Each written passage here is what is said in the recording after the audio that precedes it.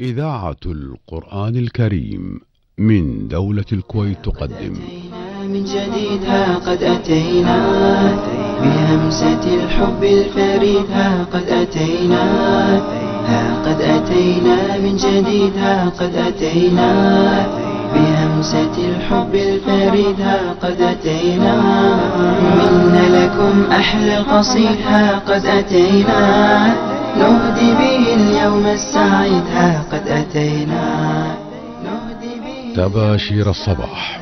قد أتينا برامج فيها المفيد فيها الهنا فيها الجديد برامج فيها المفيد فيها الهنا فيها الجديد والكل منها مستفيد من منهل الخير الفريد. بسم الله والحمد لله والصلاة والسلام على رسول الله. أصبحنا وأصبح الملك لله وحده لا شريك له ولا حول ولا قوة إلا بالله. اللهم بك أصبحنا وبك أمسينا وبك نحيا وبك نموت وإليك النشور. اللهم ما أصبح بي من نعمة أو بأحد من خلقك فمنك وحدك لا شريك لك فلك الحمد لك الشكر. أعزائي المستمعين، في بداية مشوار جديد من مشاوير الخير والمحبة وعبر أثير إذاعة القرآن الكريم من دولة الكويت نبدأ مشوار تباشير الصباح، وكالعادة بتحية من أسرة الإعداد والتقديم طلال اليد الشمري، صالح مرضي سحيب، سالم الشمري، ومحدثكم رجعان الظفيري. والكل منها مستفيد من منهل الخير الفريد من منهل الخير الفريد. قد أتينا من جديد ها قد أتينا بهمسة الحب الفريد ها قد أتينا قد أتينا من جديد ها قد أتينا. اللهم يا مسخر الجبال الراسية والقلوب القاسية والعباد العاصية، سخر لنا من حظوظ الدنيا ما لا عين رأت ولا أذن سمعت ولا خطر على قلب بشر برحمتك يا أرحم الراحمين. ويحييكم من التنسيق والمتابعة فاتن العبيد، الهندسة الإذاعية مشرف العنزي، والتنفيذ عبد العزيز الحجي. برامج فيها المفيد فيها الهنا فيها الجديد والكل منها مستفيد من منهل الخير الفريد من منهل الخير الفريد. قد أتينا من جديد ها قد أتينا بهمسة الحب الفريد ها قد أتينا. اللهم متعنا براحة البال وصلاح الحال وقبول الأعمال، وأنعم علينا بصحة الأبدان، واكفنا شر الإنس والجان برحمتك يا أرحم الراحمين. تباشير الصباح وعبر أثير إذاعة القرآن الكريم من دولة الكويت، مشواره أيام الأحد الاثنين والثلاثة والأربعاء والخميس بمشيئة الله من 7 صباحا وحتى 8:15، والمخرج صالح رجب. برامج فيها المفيد فيها الهنا فيها الجديد والكل منها مستفيد من منهل الخير الفريد من منهل الخير الفريد. قد أتينا من جديد ها قد أتينا بهمسة الحب الفريد ها قد أتينا قد أتينا من جديد ها قد أتينا. اللهم في هذا اليوم الفضيل وفي هذه الساعة المباركة نسألك يا الله بركة في العمر وصحة في الجسد وسعة في الرزق، ونسألك يا ربنا حسن الخاتمة ونعيم الجنة، ونعوذ بك من عذاب النار. اللهم إنا نسألك محو الذنوب وستر العيوب ولين القلوب وتفريج الهموم وتيسير الأمور، واكتب لنا يا الله خيري الدنيا والآخرة. اللهم صل وسلم على نبينا محمد. اللهم إني أصبحت أشهدك وأشهد حملة عرشك وملائكتك وجميع خلقك أنك أنت الله لا إله إلا أنت وحدك لا شريك لك، وأن محمدا عبدك ورسولك.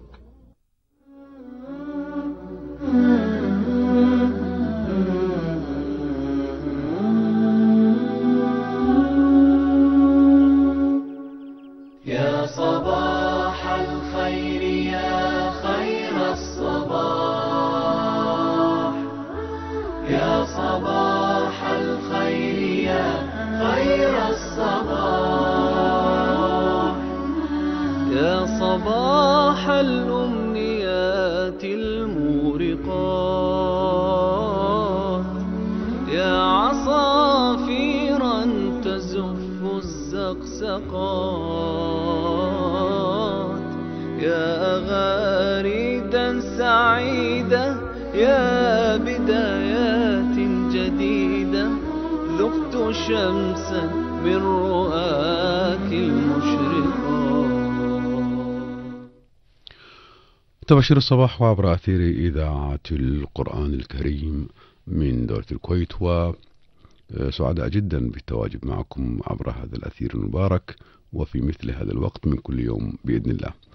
أعزائي المستمعين، يعني هذه الأيام أو في خلال 48 ساعة القادمة سوف تبدأ عملية التصويت لاختيار مجلس الأمة لعام 2022. وطبعا هذه الانتخابات مهمة جدا ومصيرية جدا، فلنحسن الاختيار. وطبعا أنه الجميع يهتم بهذه الانتخابات، ففي مثل هذا الجو بشكل عام قد يحدث بعض الأخطاء، حين يحدث مثلا نقاش بين يعني مجموعة من الناس مؤيدة لهذا المرشح، مجموعة من الناس مؤيدة لذاك المرشح، فهنا هذه الأخطاء يجب أن ننتبه لها، يعني مثلا الوقوع في أعراض الناس، الغيبة، نشر الإشاعات، وهذه الأمور يجب على المستمعين الكرام سواء من رجال أو نساء أنه عدم الوقوع فيها. طبعا أيضا يمكن عندنا سؤال اليوم ولكن أجلب يعني ثواني فقط، أنه نقول أنه أبنائنا أيضا يتوجهون للمدارس والمعلمين والمعلمات كذلك منذ وقت مبكر، يعني قبلهم بأيام. يعني دعواتكم لأبنائنا، دعواتكم للمعلمين والمعلمات بالتوفيق، لأنه هنا في هذه المدارس ومع هذه الوجوه الصغيرة يصنع مستقبل الوطن في أي وطن في العالم، فنسأل الله سبحانه وتعالى التوفيق. اليوم سؤالنا قد يكون يعني أنا صيغتها شوية بغرابة. أول امرأة عملت في الهيكل الإداري للدولة في الإسلام، يعني أول امرأة تعمل رسميا، لها وظيفة رسمية في الدولة في تاريخ الإسلام. طبعا هذا يعني أنه هناك اهتمام مبكر في المرأة، والمرأة لها دورها في الإسلام، وحتى كبار الصحابة كانوا يثنون على دور النساء، ومنهم نساء كان لهم يعني دور كبير جدا ومكانة مميزة في العلم والفقه. منهم أمنا عائشة، أمنا عائشة رضي الله عنها، كان كبار الصحابة يستشيرونها في مسائل فقهية. لكن أنا أتكلم عن أول امرأة في تاريخ الإسلام تعمل في الهيكل الإداري للدولة، يعني موظفة رسميا في هذا المجال أو ذاك المجال. هذا هو سؤالنا اليوم، حتى يعلم الجميع أنه المرأة متى ما تحتاج الدولة في تاريخ الإسلام كله كانت موجودة وجاهزة للعمل. فنسأل الله سبحانه وتعالى التوفيق للجميع، ونبدأ مشوارنا دائما وكما نقول بسم الله، ونقول الحمد لله، الحمد لله الذي أحيانا بعد إذ أماتنا وإليه النشور، وله الحمد في الآخرة والأولى على كر الدهور ومر العصور، على ما أولانا وأعطانا من النعم والهبات والحبور مع كل أوان ووقت وبكور. فلق الإصباح وأشرقت بأمره الشمس، وأوقد المصباح، وكتب البركة والتفاؤل والتجديد مع تباشير الصباح، وجعلنا من أمة خير البشر سيدنا محمد صلى الله عليه وسلم، أمة حي على الصلاة، حي على الفلاح. فالحمد لله الذي نرى فضله سبحانه يغمرنا في كل لحظاتنا وحياتنا، في الغدو والرواح، في أمسنا وفي يومنا وفي تباشير الصباح. وها قد أقبل لك يوم جديد فكن فيه جديدا، وأتت لك حياة متجددة فكن فيها ما استطعت رشيدا، واعقل بها أمرك تكن بإذن الله حميدا. قد حمدت السرى عندما أصبحت، بعد أن واتتك الفرصة فما توانيت. تلفى الأمور بأهل الرشد ما صلحت، فإن تولوا فبالأشرار تنقادوا. إذا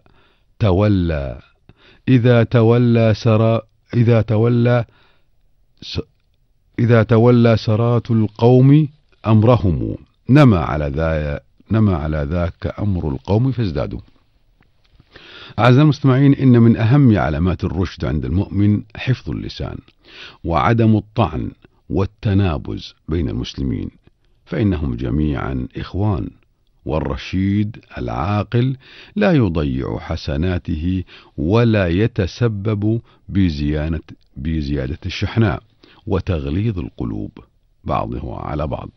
في كل مجتمع مسلم جمع بين أبنائه وبناته أعظم رباط، ألا وهو رباط الإسلام. وكما جاء في أحاديث كثيرة عن التحذير من الغيبة والنميمة والحديث في أعراض الناس، وفي هذا الجو كما قلنا جو الانتخابات قد يحدث مثل هذا الأمر، فنسأل الله سبحانه وتعالى أن يطهر ألسنتنا جميعا من الغيبة ومن النميمة. وصلى الله وسلم وزد بارك على نبينا محمد وآله. قال النبي صلى الله عليه وسلم: لقيت إبراهيم ليلة أسري بي فقال: يا محمد، أقرئ أمتك مني السلام، وأخبرهم أن الجنة طيبة التربة عذبة الماء، وأنها قيعان، وأن غراسها سبحان الله والحمد لله ولا إله إلا الله والله أكبر. صحيح الكلم الطيب.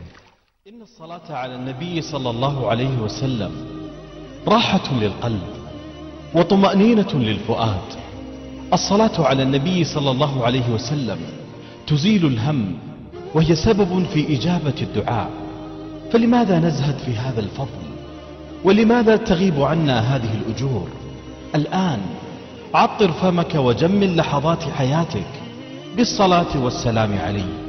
اللهم صل وسلم وبارك على نبينا وحبيبنا محمد. اللهم صل وسلم وبارك على نبينا وحبيبنا محمد. إن الله وملائكته يصلون على النبي يا أيها الذين آمنوا صلوا عليه يا أيها الذين آمنوا صلوا عليه وسلموا تسليما. لقد حملنا الله عز وجل أمانة الحكم باعتبارها أمانة تكليف لا تشريف، وأقسمنا بالله القسم العظيم أن نصون هذه الأمانة جيلا بعد جيل، وأكدنا دوما تمسكنا بتعاليم ديننا الحنيف، وارتضينا بالدستور وبالديمقراطية أساسا ومنهجا للحكم. كن شريكا لتصحيح المسار. أمة 2022. تباشير الصباح عبر أثير إذاعة القرآن الكريم من دولة الكويت. كما استمعنا قبل قليل في كلمة سمو ولي العهد الشيخ مشعل أحمد الجابر الصباح حفظه الله ورعاه، القيادة السياسية تدعم هذا القرار وتدعم الشعب الكويتي، ودائما القرار هو قرار الشعب الكويتي، فيجب علينا أن نحسن الاختيار. هذا أمر. الأمر الآخر أنه يعني دائما الأوطان تبنى بالعلم، فيجب أن نهتم بأبنائنا ونكون عامل إيجابي مع الهيئة التعليمية. يعني لا نضع العبء فقط على الهيئة التعليمية ونقول خلاص هو راح المدارس وانتهى الموضوع، لا، أيضا للبيت دور في تهيئة الطالب والطالبة ومساعدة الهيئة التعليمية في البيت عن طريق بعض التوجيهات. وأيضا اليوم ما شاء الله يعني تقريبا أكثر من 95% من الأمهات متعلمات بمستوى تستطيع أن تقوم بتدريس الولد أو البنت، فنسأل الله التوفيق. كان سؤالنا عن أول امرأة عملت رسميا في الهيكل الإداري لدولة، يعني كان لها وظيفة رسمية. فطبعا هذا الأمر موثق ومعروف تاريخيا، فهي السيدة شفاء بنت عبد الله، فكانت أول معلمة في الإسلام، أجادت القراءة والكتابة وعلمت الأطفال. وشيعة عن السيدة شفاء بنت عبد الله رجحان العقل وحدة الذكاء وصواب الرأي، حتى أن أمير المؤمنين عمر بن الخطاب رضي الله عنه استعملها على شؤون السوق، يعني كانت مراقبة السوق، أول مراقبة رسمية للسوق في الإسلام كانت هي السيدة الصحابية الجليلة الشفاء بنت عبد الله. وبالمناسبة يعني اسم الشفاء مأخوذ لأنها أيضا عملت في مجال الطب. بقوة البدايات تكون روعة النهايات، فلنبدأ عامنا الدراسي الجديد بهمة عالية وحماسة وأريحية وتركيز وعزيمة، وليكن شعار الجميع من البنين والبنات انطلاقة نحو التفوق وثبات على نجاح الشخصية وتعزيز المكتسبات الوطنية.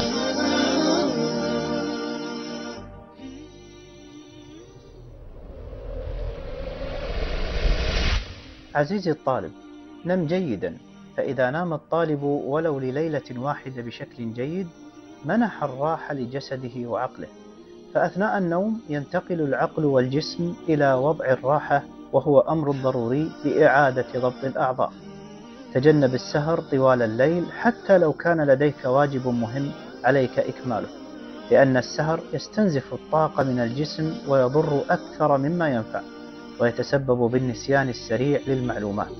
قال صلى الله عليه وسلم: إن لجسدك عليك حقا. تباشير الصباح وعبر أثير إذاعة القرآن الكريم من دولة الكويت. كان محدثنا قبل قليل في هذه الفقرة الدكتور بسام البطحي، ونتقدم له بالشكر الجزيل على هذه الفقرات الرائعة وهذه النصائح التي يقدمها. تباشير الصباح، ويسعدنا أن يكون معنا على الطرف الآخر من الهاتف الدكتور عبد الله شريكة، مدير مركز تعزيز الوسطية. ودائما دكتور عبد الله له طرح مميز ومحبب للقلوب، فبداية نقول السلام عليكم، صباحك الله بالخير دكتور عبد الله. عليكم السلام ورحمة الله وبركاته، صبحك الله بالخير والنور. الله يسلمك دكتور. في مثل هذه الأوقات يحتاج أمثالك نستمع لرأيهم في عملية كيف نختار للوطن طبعا الوطن مهم في حياة الإنسان. فما الذي جاء عن هذه الأمانة، أمانة الاختيار في القرآن والسنة مثلا أو في تاريخ السلف، وكيف يكون الاختيار والتصويت للأجدر مفيد للأفراد والمجتمع والوطن؟ تفضل مشكور. أسأل الله يحفظك يا رب ويبارك فيك. بسم الله الرحمن الرحيم، الحمد لله والصلاة والسلام على رسوله ومصطفاه وعلى آله وأصحابه ومن استنى بسنته واهتدى بهداه. أما بعد، فأحييكم جميعا أيها الإخوة والأخوات الكرام، وأصبح عليكم بكل خير، وأسأل الله أن يديم علي وعليكم نعمة الأمن والأمان، وعلى بلادنا نعمة الحفظ والكلاءة، ودوام هذا التعايش وهذه المودة والألفة بين الشعوب وبين المواطنين فيما بينهم، وكذلك بين المواطنين والحكام، وفقنا الله وإياهم بكل خير. ما من شك أن الأمانة شأنها عظيم يا أخوان، شأنها عظيم جدا، حتى قال الله فيها: إنا عرضنا الأمانة على السماوات والأرض والجبال فأبين أن يحملنها وأشفقن منها وحملها الإنسان إنه كان ظلوما جهولا. هذه وإن كانت جاءت أساسا في أمانة التكليف، لكنها تشمل كل أنواع الأمانات. ونحن اليوم يوم الثلاثاء، وبعد غد بإذن الله تعالى سنقبل على أداء أمانة ائتمنتنا عليها الدولة وأتمننا عليها ولاة الأمر وفقهم الله، خصوصا بعد الخطاب التاريخي لسمو الأمير حفظه الله تعالى، والذي تفضل بإلقائه سمو ولي العهد حفظه الله تعالى ورعاه. وهذا الخطاب تضمن الحث على حسن اختيار أعضاء المؤسسة التشريعية الرقابية في مجلس الأمة، وأن يكون الاختيار منصبا لمصلحة الوطن والمواطن، وليس لأي مصلحة أو اعتبارات أخرى، لا فئوية ولا طائفية ولا قبلية ولا حزبية ولا غيرها من الاعتبارات. إنما يؤدي الإنسان أمانة الاختيار بعد غد بإذن الله تعالى سعيا لتحقيق المصلحة من خلال اختيار الأنسب والأصلح والأكفأ لحمل هذه الأمانة وأداء هذه المسؤولية العظيمة الجسيمة، التي لا تخفى على من خبر شأنها وعرف وضعها وعرف حالها. ولهذا يا إخواني نقول إن هذا الاختيار هو أمانة يؤديها العبد بعد غد بإذن الله تعالى. والله تعالى يقول: إن الله يأمركم أن تؤدوا الأمانات إلى أهلها. ويقول سبحانه وتعالى في معرض ثنائه على أهل الإيمان: والذين هم لأماناتهم وعهدهم راعون. لا بد أن نراعي العهد الذي بيننا وبين الدولة، وبيننا وبين الولاة، بيننا وبين أنفسنا، بيننا وبين الشعب كافة، بأن لا نختار إلا الإنسان المناسب الذي يحمل صفة الصدق والأمانة والحكمة والخبرة والعلم، وكذلك يتحلى بمكارم الأخلاق ويعرف بسعيه لصالح البلاد والعباد، لا أن يكون ممن يبحث عن الحصول على هذه العضوية لتحقيق مآرب أو مصالح شخصية له أو فئوية أو غيرها من الأمور على حساب المصلحة العامة للدولة وللمواطنين. نعلم جميعا يا إخواني أن هذه المؤسسة تمثل السلطة التي تسن القوانين وتشرع هذه القوانين، وكذلك تمثل السلطة التي تقوم بمراقبة الأداء التنفيذي في الدولة، وكذلك تمثل السلطة التي تتولى محاسبة ما يقع من تقصير أو خلل ممن يقومون بتنفيذ خطط الدولة من المسؤولين، سواء من الوزراء أو من تحتهم، وفقهم الله جميعا. ولهذا علينا أن نسعى لاختيار الأصلح وأنا هنا يا إخواني أوجه رسالة لنفسي أولا ولكل من يسمع صوتي من أهل الخير ومن محبي هذا الوطن ومن محبي العيش الكريم والسلام والأمن والرخاء وممن يسعى لتحقيق مصلحة بلاده الكويت، عسى الله يحفظها ويرعاها، التي منحتنا الكثير وما زالت تغدق علينا من الخير بفضل الله سبحانه وتعالى، فجاء الوقت لنرد لها شيئا من الجميل ومن الأمانة التي نؤديها. أوجه رسالتي بأهمية المشاركة، لا بد أن تشارك لاختيار الأفضل، حتى لو قيل لك يعني لو فرض قالوا لك والله كلهم مو زينين كلهم سيئين، روح شوف أقلهم سوءا واختاره من باب ارتكاب أخف المفاسد، لو فرضنا هذا. ولكن الحمد لله في كل الدوائر هناك من الخيرين والفضلاء والصادقين والأمناء والحكماء والأكفاء الذين يرجى بإذن الله من خلال وصولهم أن يكونوا على قدر المسؤولية وأن يؤدوا هذه الأمانة على وفق ما جاء في كتاب الله تعالى وسنة النبي صلى الله عليه وسلم، وفقا لما جاء في أعراف وعادات أهل هذه البلاد الطيبة. لا بد أن يكون صادقا، أما شخصا يعرف بالكذب فتجنبه رجاء، تجنب هذا الصنف من الأشخاص. لا بد أن يكون أمينا، أما الشخص الذي يعرف بخيانة الأمانة فهذا ممن تحلى بصفات المنافقين، لا بد يا إخواني أن نتجنبه. لا ندعو لدخول صراعات مع الناس، لا، لكن الذي تعرف أنه عليه ما عليه تجنب التصويت له وابحث عن الأفضل والأنسب وأدي له الأمانة. والله سبحانه وتعالى ذكر لنا في سورة القصص صفتين هامتين لمن نريد استئجاره أو توليته أو استعماله على أي عمل كان، كما قال سبحانه وتعالى: إن خير من استأجرت القوي الأمين الذي يتصف بالقوة وليس بالضعف، وكذلك بالأمانة وليس بالخيانة.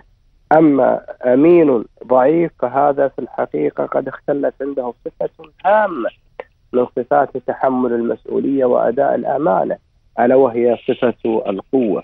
وكذلك القوي الذي لم يتحلى بصفة الأمانة هذا أيضا لا يكون مناسبا لمثل هذه المسؤوليات والولايات العامة التي نقوم نحن باختيارها. وإذا كنا نتحدث عن الأمانة وخيانة الأمانة وتضييع الأمانة وخطورتها، لا بد أن نتذكر يا إخواني أن من صور تضييع الأمانة وضع الإنسان غير المناسب في المكان الذي يتولى، كما قال صلى الله عليه وسلم لمن سأله عن كيفية تضييع الأمانة قال: كيف إضاعتها؟ قال: إذا وسد الأمر إلى غير أهله. وهذه من علامات الساعة. أخي الكريم، أختي الكريمة، يوم الخميس إذا ذهبت إلى صناديق الاقتراع واخترت شخصا غير مناسب لهذا المكان وليس من أهله فأنت ستكون ممن ضيع الأمانة، وستشهد عليك هذه الشهادة التي تدلي بها يوم الخميس، كما قال سبحانه وتعالى: ستكتب شهادتهم ويسألون. لا بد أن يكون حكيما من نختاره لهذا المكان، يقدر الأمور ويراعي المصالح ويراعي المصالح إذا تزاحمت بارتكاب أعلاها والمفاسد إذا تزاحمت بارتكاب أدناها، ويراعي التعبير والتصريحات التي تعود على البلد بالخير، يتثبت من الأخبار التي تصل إليه قبل أن يصرح بها، يتأنى في توجيه الاتهامات، لا يكون ممن يستعمل الأدوات والصلاحيات التي تمنح له من أجل ابتزاز شخص ما أو مسؤول ما أو تحقيق مصالح له أو لفئته. لعل الوقت أدركنا أخي العزيز. لا شك. هذه بعض الصفات والمعايير لاختيار الأنسب في مثل هذا اليوم الذي سنسأل عنه إذا وقفنا بين يدي الله.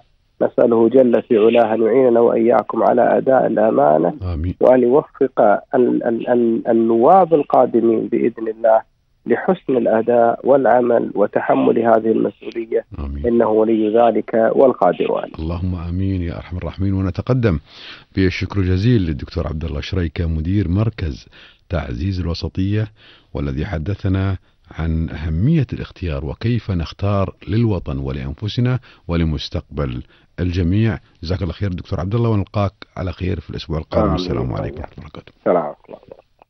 إخواني وأخواتي أبناء وطني العزيز، إن المرحلة القادمة تتطلب منكم حسن اختبار من يمثلكم التمثيل الصحيح الذي يعكس تطلعاتكم ويحقق آمالكم وينفذ رغباتكم، ونأمل منكم أن لا يكون الاختيار أساسه التعصب للطائفة أو للقبلية أو للفئة على حساب الوطن.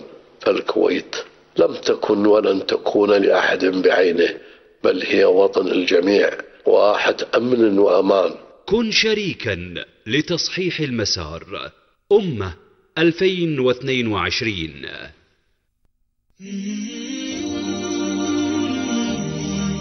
إن حسن الاختيار مساهمة في مستقبل الأجيال القادمة، وما يصنع ذلك من قرار، فالقرار قرارك لغد تختار، فأحسن الاختيار. تصحيح المسار مسؤولية الجميع.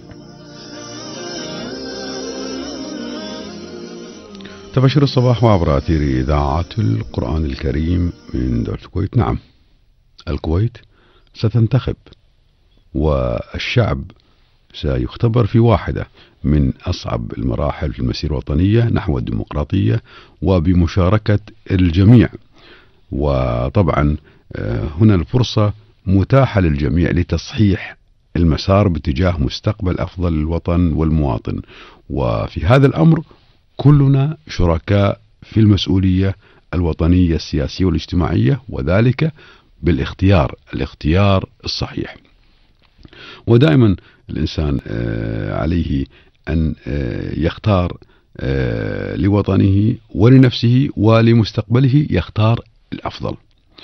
وكذلك مثلما الإنسان بهذا الاختيار يحصن الوطن ويحصن المستقبل، كذلك دائما عليه أن يحصن نفسه بالدعاء لهذا الوطن وبالدعاء لنفسه، وكذلك يحصن نفسه بالأذكار، أذكار الصباح والمساء، وكذلك الأدعية، ومنها دعاء الركوب.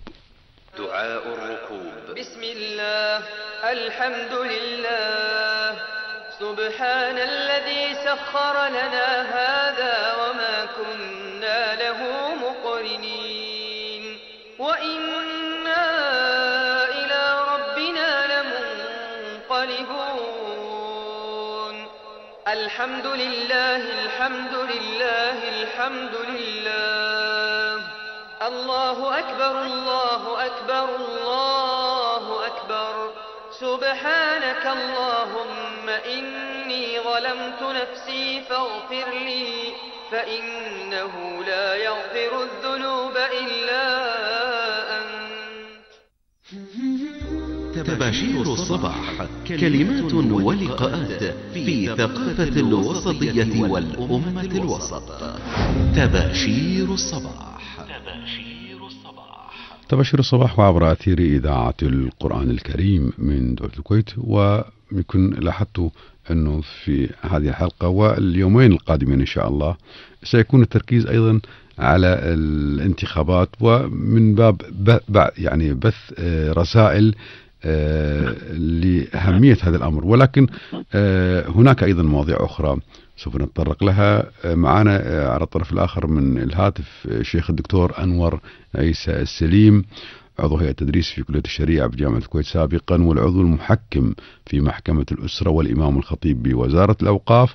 وحديث مهم جدا أيضا، الإنسان لا ينسى نفسه، مثل ما يعني يعمل للدنيا أيضا يعمل للآخرة.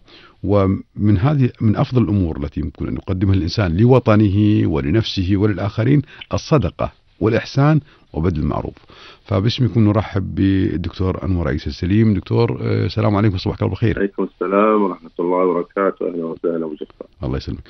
دكتور، لا شك أن الصدقة والإحسان وبذل المعروف هي مهمة في كل الأوقات، في كل الأوطان، في كل الأماكن، ولها أهمية في يعني قد تعتبر هي صمام أمان المجتمع. أي مجتمع إذا انتشر فيه هذا الخلق وهو بذل المعروف والإحسان والصدقة، لا شك أنه هذا مجتمع آمن. تفضل مشكورا. بسم الله والحمد لله والصلاة والسلام على أشرف خلق الله محمد بن عبد الله وعلى آله وأصحابه وأزواجه الطيبين الطاهرين وتبعهم بإحسان إلى يوم الدين.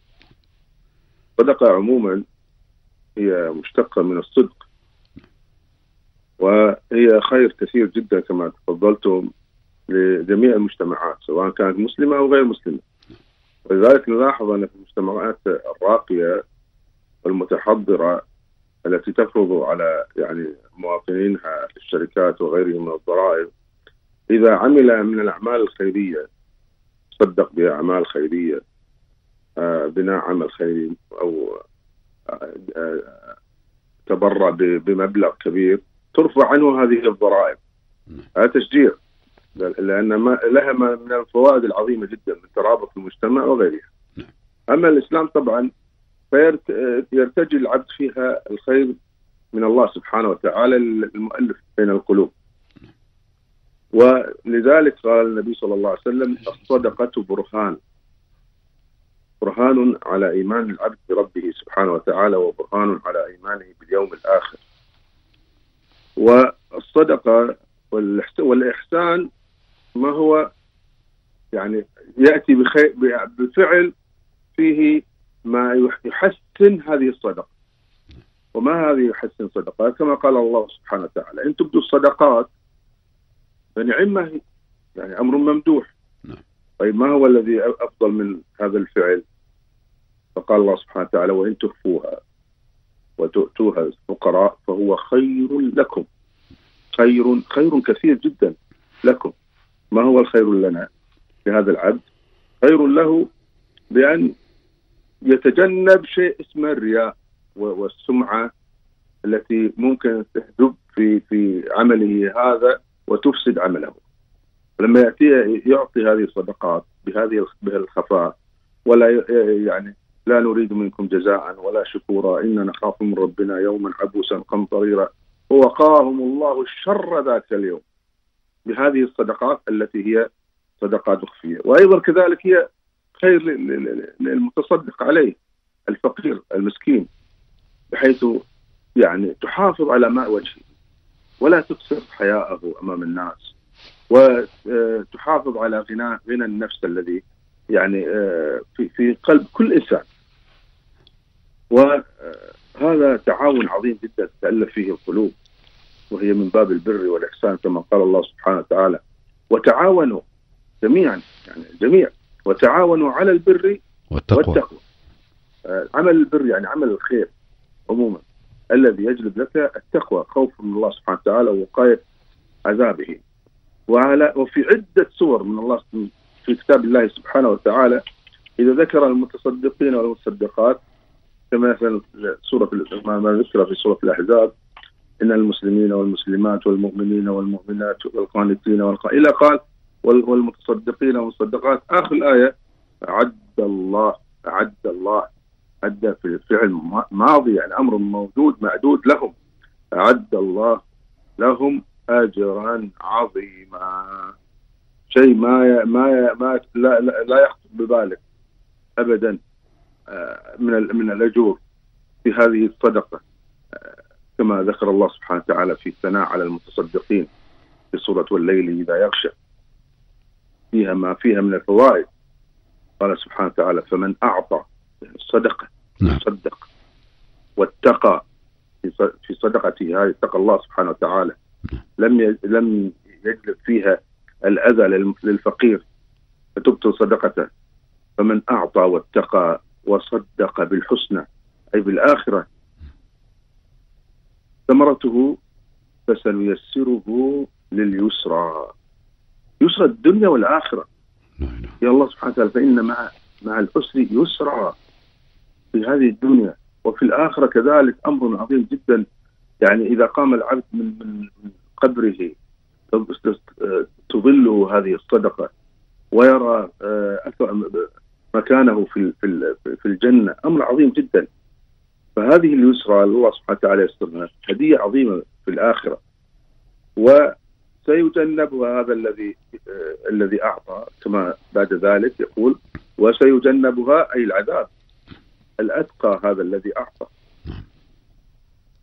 من هذا الأتقى؟ الذي يؤتي ماله يتزكى، يريد زكاة نفسه، يريد طهارتها، لأن الله سبحانه وتعالى قال في سورة أخرى ليخرج أضغانكم، الضغن الأوساخ يعني حب الدنيا والتعلق بها، لأن النبي صلى الله عليه وسلم ذكر في المتمسك بهذه الدنيا وفي أمواله تعيس عبد الدينار، ما عبد الدينار تعيس. الرسول صلى الله عليه وسلم دعا عليه بالتعاسة، تعيس عبد الدينار، تعيس عبد الخميصة، تعيس عبد الدرهم، تعيس مرة ثانية أيضا وانتكس. وإذا شيك يعني دخلت فيه شوكة، وإذا شيك لن تكش يعني يدعو عليه النبي صلى الله عليه وسلم أن هذه الشوكة ما تطلع منه. لا إله إلا الله. بتعلقه وتمسكه بذلك نجد أن سبحان الله البخلاء والذين يبخلون يسمونهم المحرومين، هؤلاء إذا ما مات أحدهم وترك من بعده ذرية، انظر لهذه الذرية كيف تلعب وتسرف في الأموال، لأنهم محرومين، كأنها وحش فتح له هذه الأقفاص. وكذلك الدكتور عيسى يمكن جاء في القرآن ومن يوق شح نفسه فأولئك هم المفلحون.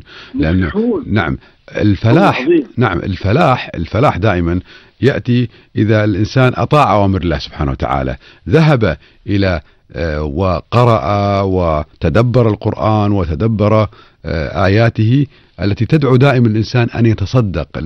الصدقة تقربك من الله، صدقة فيها شفاء، دعوا مرضاكم بالصدقة كما جاء في أحد الآثار. فلذلك باب الصدقة وباب بذل الإحسان المعروف باب واسع جدا. إذا كان لديك من كلمة أخيرة دكتور عيسى في ثواني تفضل. الكلمة الأخيرة انظر إلى تعامل الله سبحانه وتعالى معك. الله سبحانه وتعالى ينادي من ذا الذي يقرض الله قرضا حسنا.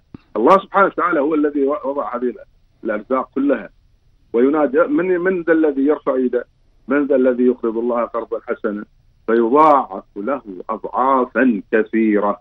ما قال الله سبحانه وتعالى يعطيه 5% 6% مش عارف ايش كذا. فافهم هذا الموضوع. يتلقى الله سبحانه وتعالى الصدقة بيمينه ويضاعف لك في الآخرة أضعافا كثيرة، وفي الدنيا يقيك الله سبحانه وتعالى فيها أشرار كثيرة، شر كثير. فلذلك لابد أن ننتبه لأمر هذه الصدقة ولا نقلل الصدقة. يعني الرسول صلى الله عليه وسلم يقول سبق درهم 100,000 درهم.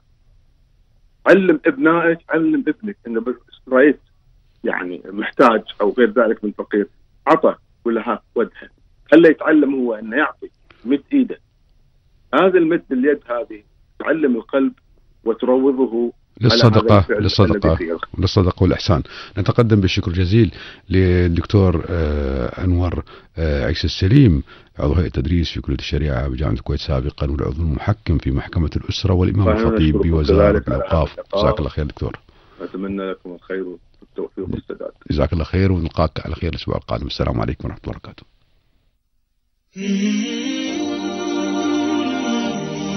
عهد جديد واختيار بإذن الله صالح ورشيد، يعبر عن النظرة الواعدة ووحدة الإرادة بين الشعب والقيادة لما فيه خير الوطن والمواطن. تصحيح المسار مسؤولية الجميع. تباشير الصباح وعبر أثير إذاعة القرآن الكريم من دولة الكويت. وصلنا معكم لختام مشوارنا لهذا اليوم. نذكر الجميع بصلاة الضحى وكثرة الاستغفار وكثرة الصلاة على النبي صلى الله عليه وسلم، واستغلال هذه الفترة وانت في السيارة الآن بسبحان الله والحمد لله لا إله إلا الله والله أكبر وغيرها من الأذكار، فيها فائدة لك في الدنيا والآخرة. ولا تنسونا بالدعاء أيضا. وتقبلوا تحيات أسرة البرنامج، وكان معكم على الهواء محدثكم رجعان الظفيري والمخرج صالح رجيف. في أمان الله.